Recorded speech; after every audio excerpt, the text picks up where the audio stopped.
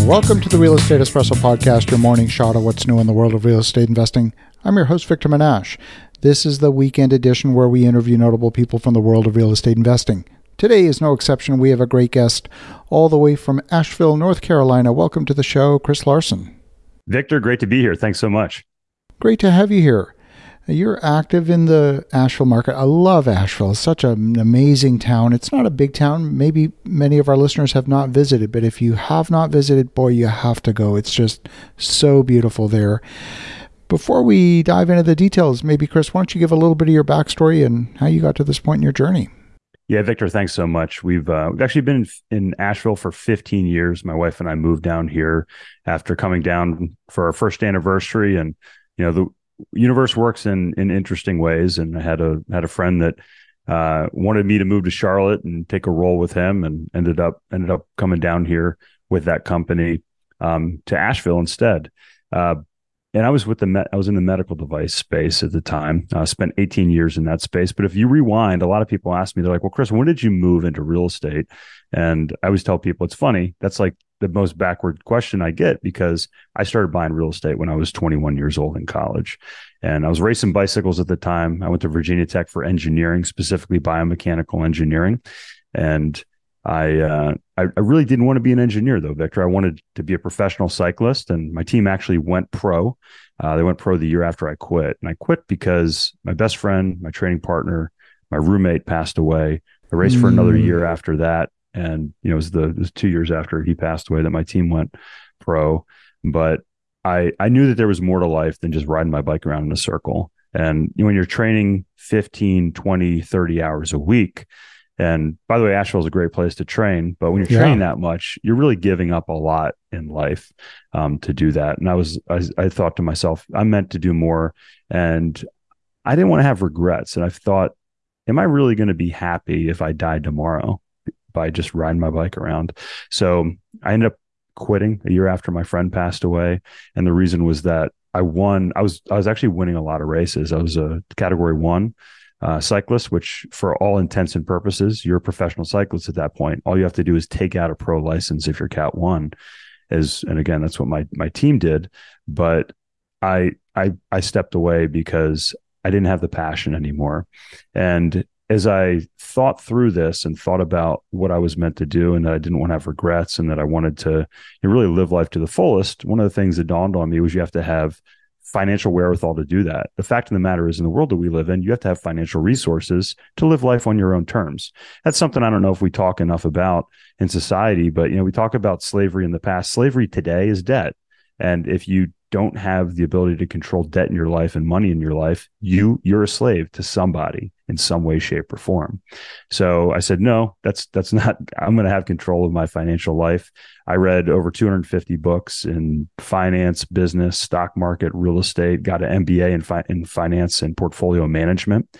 In addition to my undergrad in biomechanical engineering, actually considered going to work on Wall Street. But again, I wanted to have a better quality of life than that. And I decided that real estate was going to be my path forward. So I bought that first property at 21, really continued to manage a residential portfolio for the next little over a decade. About 10 years ago, we moved into the commercial space, specifically into multifamily, first as limited partners. And then within a couple of years, we JV'd our first deal with the group that we were working with, syndicated our first deal in 2016. And since then, we've done, I think we're up to 3 dozen or so syndications that we've done across multifamily, over 4,000 doors, self-storage, over 12 different facilities there, mobile home parks, 14 locations. We have 5 more under contract, where I was on site yesterday doing due diligence, and then also 30 car wash locations as well. I love it.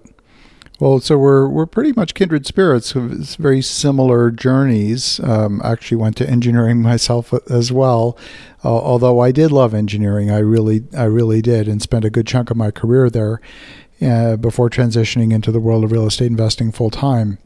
So today, if you fast forward to today, you're active in a number of markets. You're continuing to do deals. So we've gone through obviously a tremendous amount of change. Asheville as a market has grown up quite a bit, and I know you're not just in the Asheville market because Asheville is a small market. But what are you seeing from a cycle perspective? Obviously, we've had interest rates go up dramatically.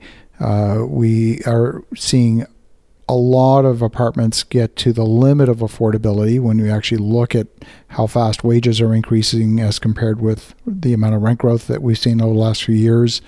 What are you seeing?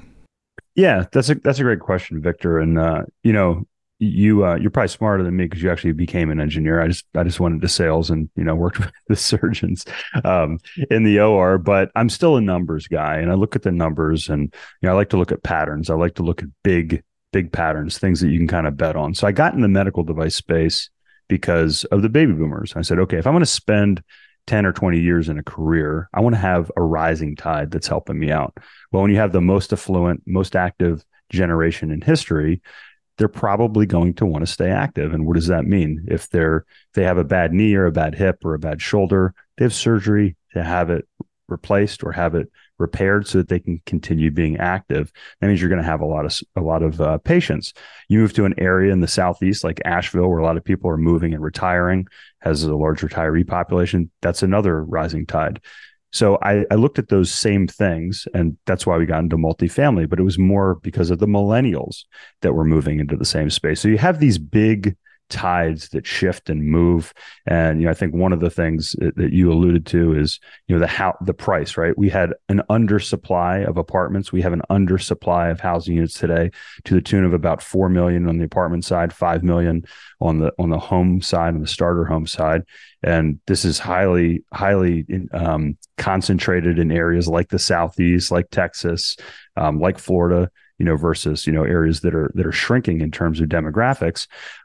So that is definitely affecting this. But the other thing that's affecting things like interest rates, because what are interest rates? Interest rates are the price of money, right? So it's the more people that want to borrow money, the higher interest rates are. It's supply and demand. It's like a PE multiple in the stock market. So we saw this back in the 80s. If you look back in history, the real estate cycle repeats itself on average 18.6 years. You can go back all the way into Chicago, where they started recording this in the mid 1800s.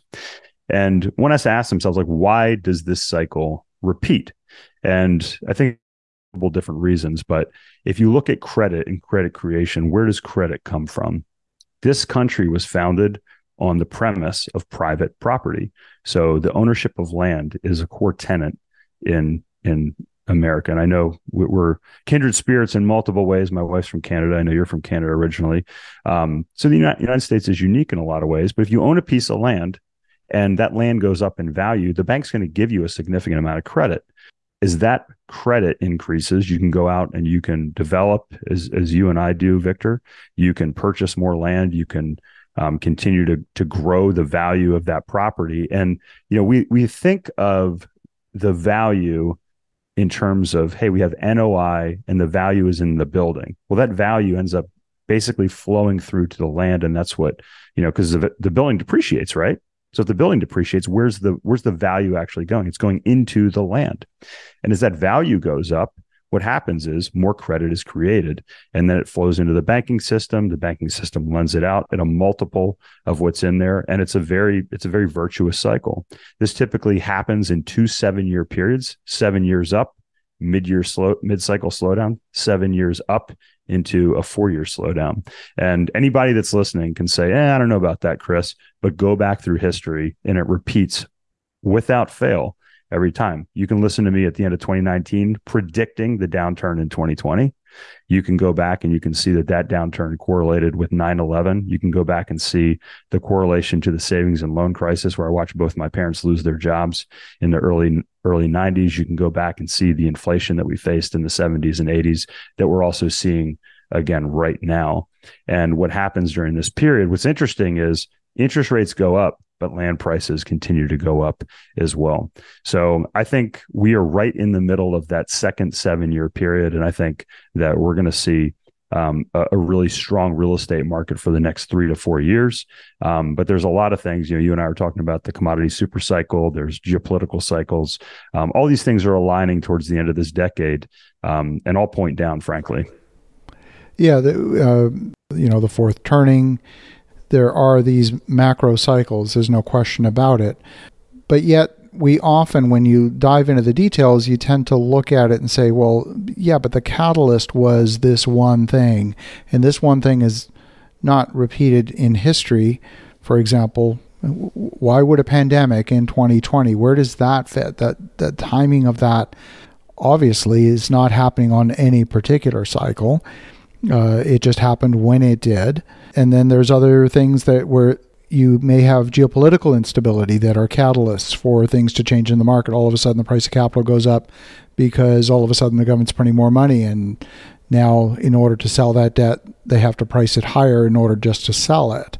There's things like that I think the astute investor would look at it and say, okay, I get the super cycle, that this is the average, but what are the real effects that are causing this to happen? Why is it happening? And what can we do about it? When can we see it coming, as opposed to just looking on the calendar?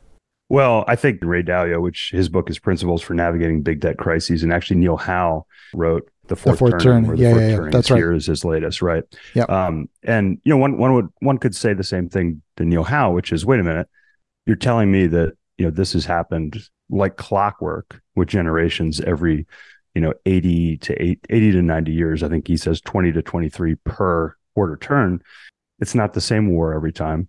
It's not the same generation every time. There are things that push that off. So I think, and same thing with Ray Dalio, but he talks about, I think everything that he talks about in his principles with respect to debt and credit overlay perfectly with respect to this. So I can't tell you exactly how it's going to occur, but I think from a demographic perspective and from an overall credit perspective, we've seen it repeat. So it's the same reason we got it. It's the reason we got into spec homes 10 years ago. And then as rents go up, you see commercial real estate improve. Later on in the cycle, like we are now, things like operating real estate, senior housing, mobile home parks, car washes that are going to disproportionately perform when inflation kicks in, and not only rents, but also the underlying services go up in value, right? In cost and prices that are going to affect this. All of those things consistently have repeated in history. So, I think I wouldn't predict, what you can do on a day-to-day or month-to-month or even year-to-year basis. But I think, when you look at what performs well at different points in the cycle, I think, these are things that, if you're making bets, these are things that you can bet on. And as we go into the end of this cycle, you want to be positioned in very low leveraged, high cash flow investments.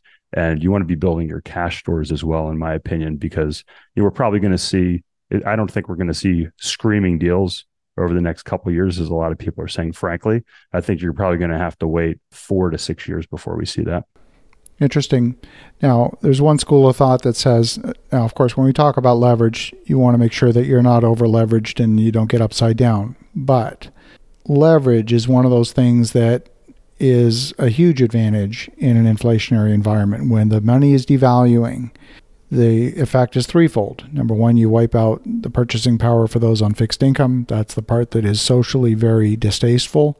Savings get wiped out. That's also painful. But then number three, debt gets wiped out. All three. So if you know that, how do you organize your affairs to come out on the winning side of that equation? It's by loading up on debt to a responsible level, because that's ultimately the license to print money. That's the license to have that wealth transfer occur from the devaluation of the currency, is by loading up on debt and using leveraged on fixed assets that are income producing to liquidate that debt with future dollars that are worth less than today's. That's the name of the game. Why are you saying go low leverage? I think it's all relative, right? So we're not saying no leverage, right? We're saying reasonable leverage. So what have we seen over the past 5 years? We've seen, for instance, multifamily operators at 70, 80, 90% debt when you factor in the bridge loans and the seconds that are put in there. And that, we've always looked at 70% as kind of the top end of the LTVs that we're looking at. So I think, in this environment, 50 to 70% is more reasonable. It seems like the commercial banks and the agencies can concur with that, right? Because they're lending at say 50 to 55% now. So yeah, I don't disagree with you at all when it comes to inflation. Like if inflation is higher than the interest rate that you're getting, you're being paid to borrow money effectively, right? So that's terrific. However, what we also see at this point in the real estate cycle is the dollar weakens. So as an American, sometimes we're insulated by this. We don't really think about that, but I think you can also think about that. So, you may not want to be holding cash or dollars during this period. Bitcoin, I think, is inherently a short on the US dollar, which could be interesting for some people to consider.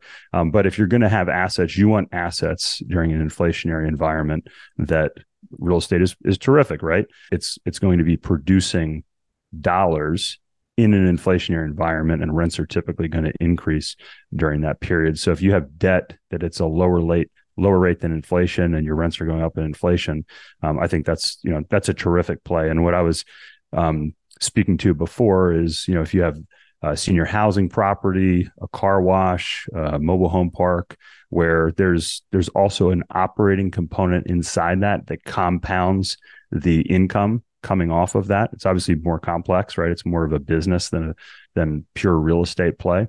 But if you have that, you're actually amplifying the effect of inflation, and you're amplifying the benefit that you're getting without increasing the leverage that you have to take on. Yeah, I love it. Well, Chris, if folks want to connect, if they want to learn more, what's the best way? Yeah, thank you very much for that, Victor. And would love to continue this conversation for a lot longer. But yeah, if you'd love to learn more about what we do at Next Level Income, you can check out our website, nextlevelincome.com. We have a free book there, which you can get. And if you put your address in, we'll even send you a copy. You can learn more about the investment opportunities that we have in multifamily, self-storage, mobile home parks. We just launched our new Co-GP mobile home park fund, as well as our car wash opportunities. And you can just click on the invest link, or you can reach out directly to me if you have any questions, or you just want to say, hey, I disagree with you, Chris, at nextlevelincome.com. Again, that's Chris at nextlevelincome.com. I love it. Well, Chris, great to catch up. And for the listeners at home, you definitely want to connect with Chris Larsen at nextlevelincome.com. The link will be in the show notes. And in the meantime, have an awesome rest of your weekend. Go make some great things happen. We'll talk to you again tomorrow.